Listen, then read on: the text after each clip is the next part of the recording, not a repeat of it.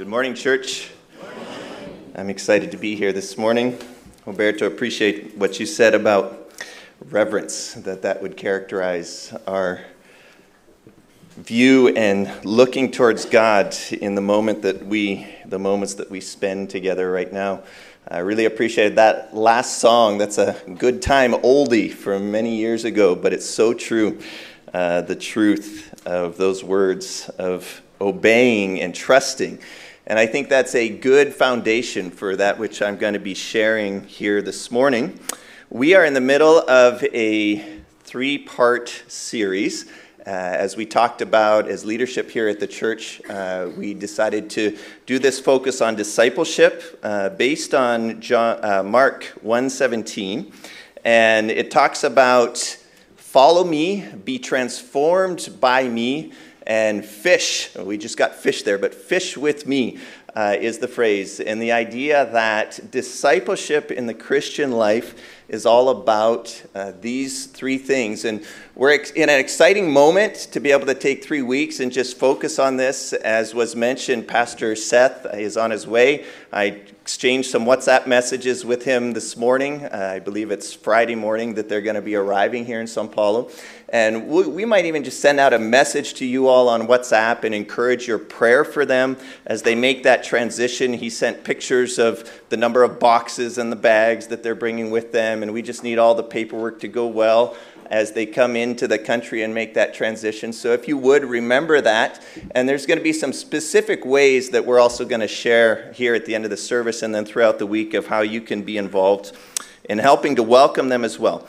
But as we take this morning then, we're going to focus on that middle phrase of be transformed by Jesus, something that comes to all of us as disciples of His that we are to grow in and that we are to be changed in. It's a huge theme, transformation. The whole Bible is about it, and as I thought about how do I begin to, in one sermon, talk about transformation in the Christian life in just one sermon?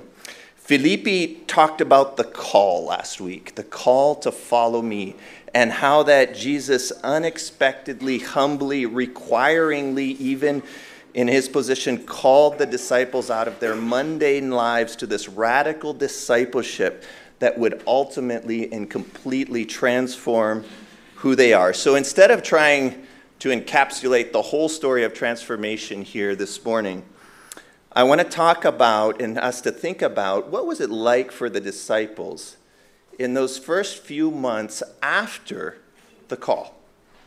When you respond to something, when you respond to a call, a new thing, you really have no idea what you're stepping into. And there's a series of stories here through the end of Mark chapter 1. Felipe spoke through the end of verse 20, and so I'm going to start at verse 21, and we're going to work through the end of the chapter. And we're going to see Jesus, through a series of interactions with the disciples, showing them specific elements of what it means to live and to be a disciple of Jesus Christ. All of us have that need to have transformation happening in our lives. So what was it? What were the things that Jesus brought to these disciples, these new disciples, for them to grow in during this time? Let's start with verses 21 through 34 of Mark chapter 1. You'll see some scriptures coming up on the screen a few times as we work through, but I'm not putting all the scripture up there, so I invite you to be with your Bible open, with your device, to be able to look and to follow along. Verses 21 through 34, they're going to bring us an initial point of how Jesus' authority over all things is transformational to the life of a disciple. Verse 21 says, "They went to Capernaum, and when the Sabbath came, Jesus went into the synagogue and began to teach. The people were amazed at his teaching because he taught them as one who had authority, not as the teachers of the law. And just then a man in their synagogue who was possessed by an impure spirit cried out, 'What do you want with us, Jesus of Nazareth? Have you come to destroy us? I know who you are, the Holy One of God.' 'Be quiet,' said Jesus sternly. 'Come out of him.' The impure spirit shook the man violently and came out of him with a shriek. And the people were all so amazed that they asked each other, "What is this? A new teaching with authority? He even gives orders to impure spirits, and they obey him." News about him spread quickly over the whole region of Galilee. Have you ever heard somebody talking about a new concept or a new thing, and it just really captured you, and it was like every word that they said, that they brought, you were like, yes, that's so true, that makes sense, and it fit exactly with what you had been thinking, and it was like they had authority over the subject. And there's this idea here that there was something about what Jesus brought in that moment of that teaching, which was different than anything else that the people had heard up to that point. It was though he understood and knew exactly what he was talking about. He was teaching with power, and as though he had the right to say what he was saying. Matthew Henry, a commentator that I like to use, says about this passage, "But Christ taught as one that had authority, as one that knew the mind of God, and was commissioned to declare it." I always like the way that Mary Fawcett talked about authority when she taught the parenting class. She talked about authority as being just power. Power, but rightly used, with the right to use it. I think that for the disciples back there in that time, they lived in a time where they were subject to so many different forces in ways that we aren't right now. We have an app for everything. If we need to go somewhere, we punch a couple buttons into the app and an Uber picks us up and takes us there. They were subject to the forces of the world around them in some ways that we are insulated from today. And so, they needed to go everywhere just by walking. They were maybe subject to sickness, to disease, in some ways that our current world has tried to isolate us from. But as we were reminded this week, the world and the raw forces that are at work in it are massive, and we are small before it. There was the stories this week of the submarine, the Titan, that went missing, and then it was discovered that it had imploded under the massive pressure that it was 4 kilometers down from the surface of the sea. Every 33 feet, when you go into water, the atmosphere doubles. These are massive forces that are at work, and we stop and we think, wow, this world is at work around it. These are forces that we are subject to. But Jesus is going to show us that his authority is even over all of these things. And he's teaching in that moment. It's as though the devil, he senses a challenge to his authority, and he speaks through one of his minions, this man who had an evil spirit, to attempt to disrupt Jesus right in that moment. Instead of disrupting that moment, it was as though it demonstrated in real time the authority of Jesus right before the eyes of the people. They got to see this in action. The devil, as he so often does in that moment, he said what? Jesus of Nazareth, and called him the Holy One of God. So he mixed truth and a lie. The evil spirit did, as the evil spirits often do when they speak into our lives, and almost presented Jesus a double temptation there. So on one hand, he was saying Jesus of Nazareth, and we see at other places in the Bible where it talks about Nazareth being a backwater place, a place where people understood that nothing good could come out of Nazareth. So he says Jesus of Nazareth and kind of sticks him to it with that little turn there. And then at the same time, he calls him Son of God, the Holy One of God. And Jesus is going to hear that at various times as though he could be tempted by that. The devil was saying who he was, but he was changing it in that moment. What does Jesus do with evil when it is spoken? And we can learn from this. He immediately quieted the evil spirit. He told him to be quiet. He did not give him space to speak. He did not give him space to be able to discuss. He didn't discuss with this evil spirit. He immediately told him to be quiet. He immediately cast him out. He did not dialogue. Jesus' authority is clear and it's active.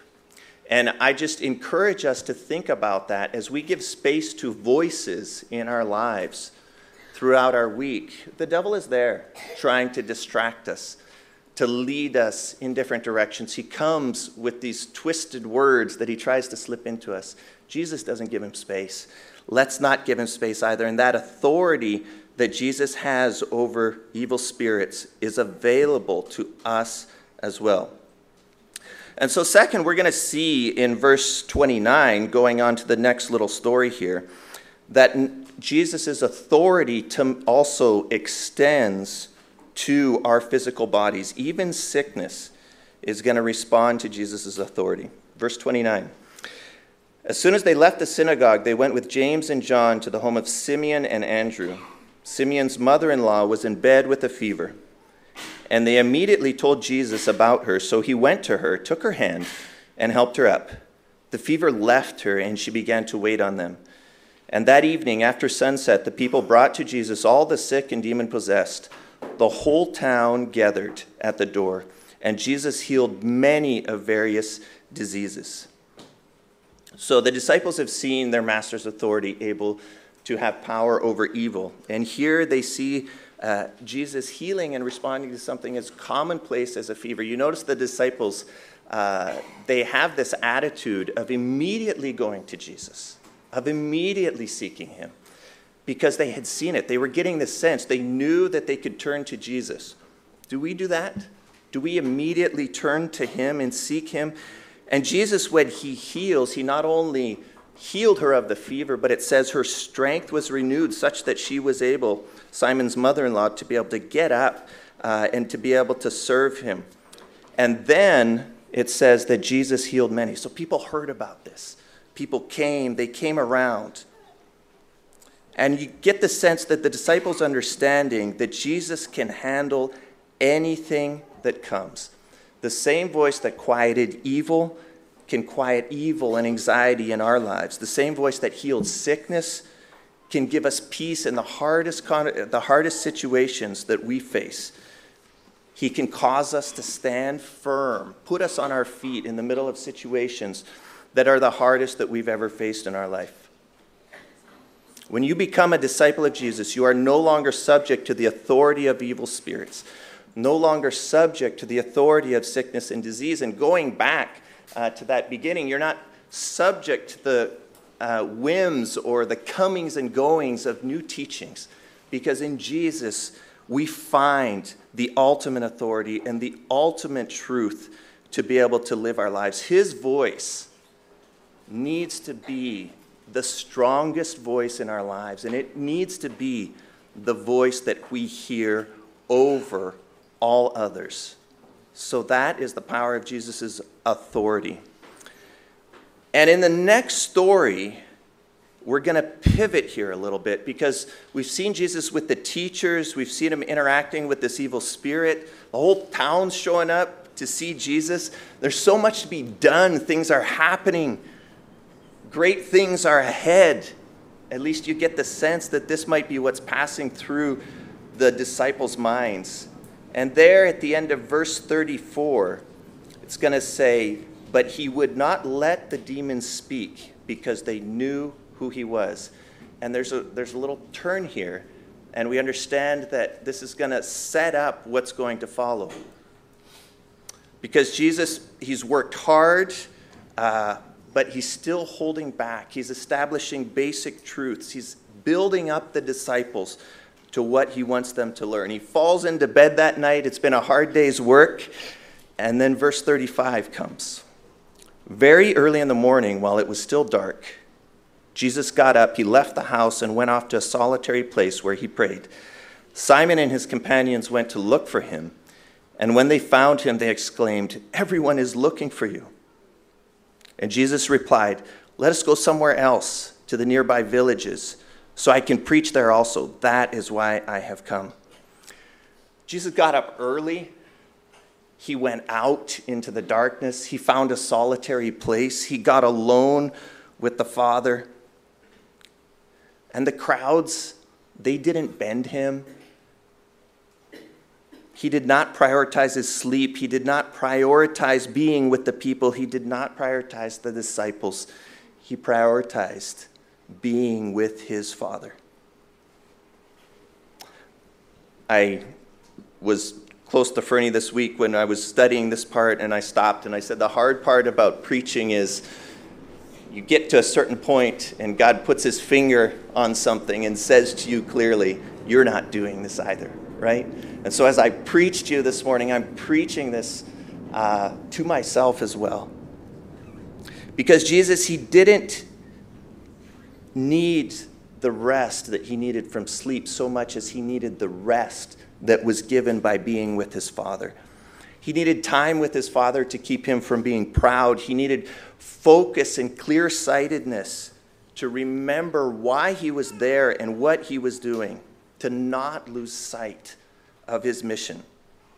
And of course, Jesus did not need this in sort of the traditional way. He's God, right? But we see him time and time again throughout the Gospels repeatedly showing this to us, to his disciples at that point, so that he could model that for them, so that they would make that number one. That was the power of how his priority can transform us. The disciples had this reaction. They said, everyone's looking for you. But Jesus didn't care about that in the sense that he understood that there were bigger things that he was searching after, that he was called to do. And we see that appear in verse 38. Let us go somewhere else. Let us move on. We're going to go to the nearby village so I can preach, because that is why I have come. That is why I am here. A transformed disciple, if we have been transformed by Jesus, we're going to understand that there's nothing else that demands our time as much as our time with our Father and our relationship with him. There might be many people who need things, many demands on our time, but that time with our Father needs to be number one. Not even the air I breathe is as necessary as me leaning on him. And here I just want to give a little bit of a side note in the middle of this message and stop us as a congregation just to reflect on the moment that we're in right now, because our spiritual leaders are important. Our spiritual shepherds are important. They're good and they're necessary. But have you noticed that we've been okay the last 2 years since our dear pastors and their wives moved on from us during this transition? Christ is the leader of our church, and Seth and Kathleen are about to arrive. And I just want us to stop and reflect and say, have we said goodbye so that we can say hello? Have we let God fill the Nathaniel and Julie, Pastor Bill and Mary sized holes that are inside of us, and maybe some of the other people? We've had some significant people move on, because I think when God gives relationships, he gives them as gifts, and he gives them for a time. And when he moves someone on, it's so that there can be space for the new relationships to happen and the new blessings that can happen. So we need to be careful about trying to fit a new relationship into a hole left by an old relationship, or the expectations that will be associated with that will be, let's use the word toxic, to the blessing that God wants to bring through the new relationship. So we've seen transformation through the lens of Jesus' authority, and we've seen transformation through the lens of his priority and how this aligns. And in this final story that's here in this passage, we're going to see the transformational power of Jesus' compassion. In simple terms, it's just going to be another story about Jesus performing a healing. But there's several unique attitudes that I want to be able to pull out of these verses. Verse 40 through 45, 44. A man with leprosy came to him and begged him on his knees, "If you are willing, you can make me clean." And Jesus was indignant. He reached out his hand and touched him. "I'm willing," he said, "be clean." And immediately the leprosy left him, and he was cleansed. And Jesus sent him away at once with a strong warning. "See that you don't tell anyone this, but go, show yourself to the priest, and offer the sacrifices that Moses commanded for your cleansing, as a testimony to them.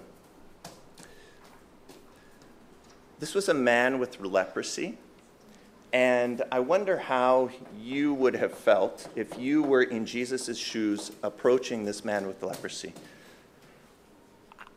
How would you have responded inside of yourself? What would have been your initial reaction? Would it have been repulsion? Would it have been fear? We're going to see the authority and power. We see it here, the authority and power demonstrated, but I want to focus on just a couple other things. There's the word indignant here in this passage. Jesus was indignant.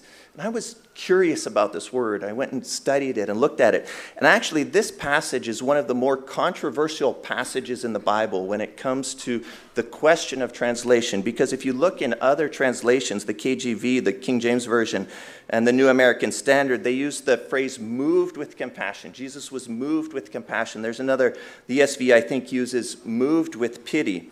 And what happens here is actually there's a number of Greek fragments on which the translation is based. The majority use compassion. The NIV used indignant because it appears one time, thinking from this principle. Would it have been more likely that indignant got changed to compassion, or would it have been more likely that compassion got changed to indignant? And so the NIV makes that decision. Regardless of which one it is it compassion or is it indignance? If it's indignance, we might think about, well, what was he indignant at? Could he have been indignant that the man said to him, if you can heal me? And he thought to himself, well, what do you mean, if I can? Of course I can. I don't think so. That's a reaction based on pride, and we don't see that in Jesus here. So we see then a mixing of compassion or perhaps indignance at the situation of a world which was created by him to be so beautiful, changed, twisted, affected by the sin that is in the world, and the sin having come into the world, and maybe even anger. There's another translation that brings a little bit of anger here. My good friend Joel, during a period of time when we were sharing a lot together about the loss of his wife, he said he was angry. He said, I have an enemy, and it's cancer. You could see how oftentimes we face things in our lives, and we see how sin has affected our world. And it is right and just to be deeply moved by that and to be moved with compassion. We see this in other places in the Bible where Jesus wept when his friend Lazarus was found dead, even before he raised him from the dead. This brings this idea of who Jesus is and how he responds to these situations. Thomas has talked here from the front before about the Chronicles of Narnia, and there's a phrase from The Magician's Nephew, which is about a boy Diggory who's on a long journey, and he has a mother who's sick. And he's seeking some way of healing for his mother. And I'm just going to read it here. Diggory said to Aslan, he's talking to Aslan, who is the figure of God in this situation, but please, won't you? Can't you give me something that will cure mother? And up till then, he had been looking at the lion's great feet and the huge claws on them. And now, in despair, he looked up at his face. What he saw surprised him as much as anything in his whole life. For the tawny face was bent down near his own, and wonder of wonders, great shining tears stood in the lion's eyes. They were such big, bright tears compared with Diggory's own that for a moment he felt as if the lion must really be sorrier about his mother than he was himself. Jesus cares. And as he stands in this place of ultimate authority, we see him also again and again showing his compassion. Leprosy was a sickness that was passed by touch. What does it say right here in the word? Jesus touched him to heal him. How would you have felt? I asked how you would have felt if that person with leprosy was coming to you, but how would you have felt if you were that person with leprosy? Jesus wouldn't have needed to have touched. He could have said, be healed, and he would have been healed. He reached out. He touched.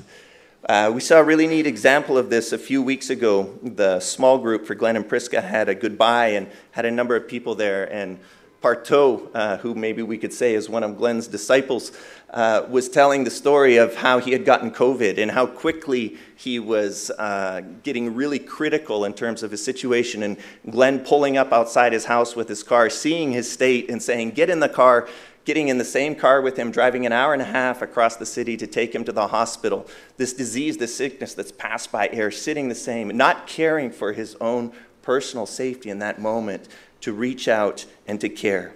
That is the transformation that happens as we see Jesus acting in this way and that transformation happening in our own lives. As I moved to close 3 years ago, shortly before our son Caleb passed away, I preached here on the passage that's going to follow these passages. So it starts in chapter 2, and it's the story of the paralytic who was let down through the roof, and this drastic situation needing drastic healing.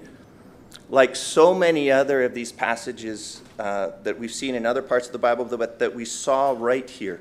Numerous stories.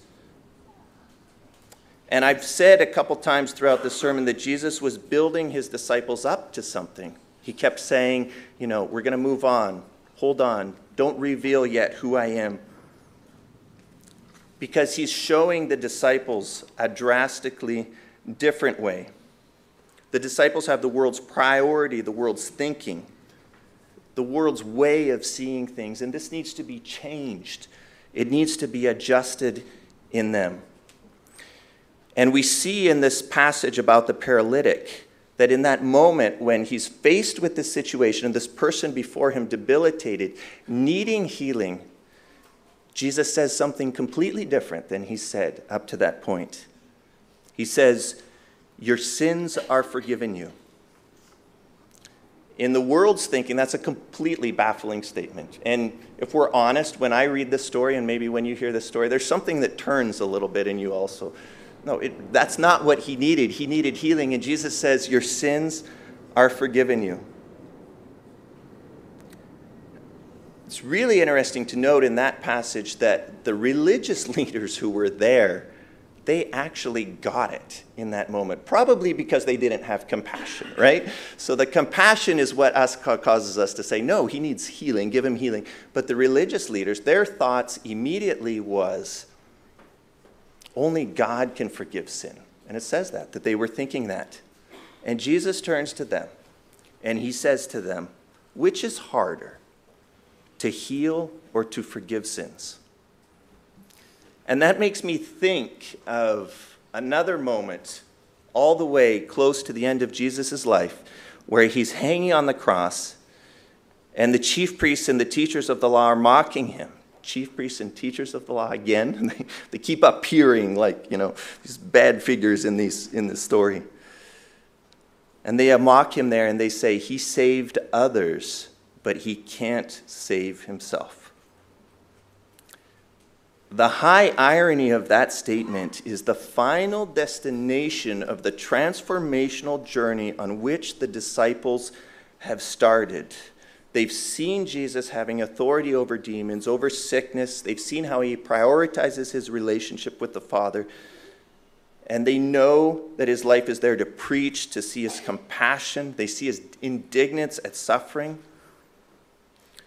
And it was exactly that compassion, that love that kept Jesus on the cross all the way to the end, come what may, so that you and I, here, today, could have salvation.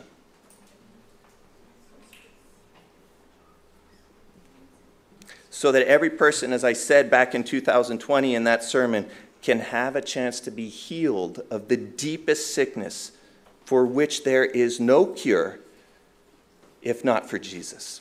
And if you've studied church history or know a little bit about it, we know that every one of those disciples who are starting out so rough, so subject to their own desires, every one of them, with the exception of Judas, went all the way to the end of their lives. And in the end of their lives, voluntarily giving up their lives, dying deaths of martyrdom, so that in their death, even as in their life, their lives could point to Jesus, resulting in others having salvation. That phrase, he saved others, but he can't save himself. This is what the people said when they saw him on the cross. They were seeing with physical eyes. They were seeing that physical healing. They were seeing that freedom from a demon, that would be salvation. But the irony is that Jesus stayed on that cross in that moment specifically so that he could truly save all sinners from their own sin. So that he could say to that paralytic who was on that bed, not just, your sins are forgiven, your sins have been paid. You have been bought. I want to invite us to bow our heads right now, and I'm just going to invite you to think about these thoughts and these concepts as they come across to you. We've covered a lot, all in a short period of time under this theme of transformation. But I want to ask you, what is it? What area, what part of what you've seen here in the Word today has struck you and has said to you, yes, I need transformation in this area. Yes, this attitude is not active in my life yet the way it should be. C.S. Lewis in The Great Divorce says, some mortals may say of temporal suffering, no future bliss can make up for it, not knowing that heaven once attained will work backwards and turn even that agony into a glory. He saved others, but he could not save himself. But because he stayed on the cross, heaven worked backwards and truly saved all who would call on his name. Are you in that camp?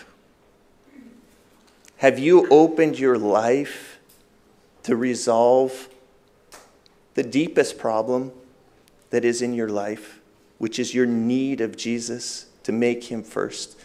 And if you have, and you're on this journey of being a disciple and this journey of transformation, what is it that you've seen in the Word this morning that needs to allow, that you need to allow space for him to be at work? I want to invite the worship team back here to the front right now.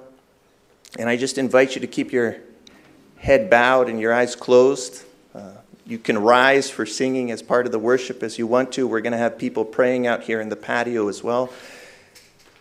You can come for prayer if you want to about this or some other thing that God's speaking to you about. But reflect on this. Where does God want to transform you? What areas does he want to work with you in?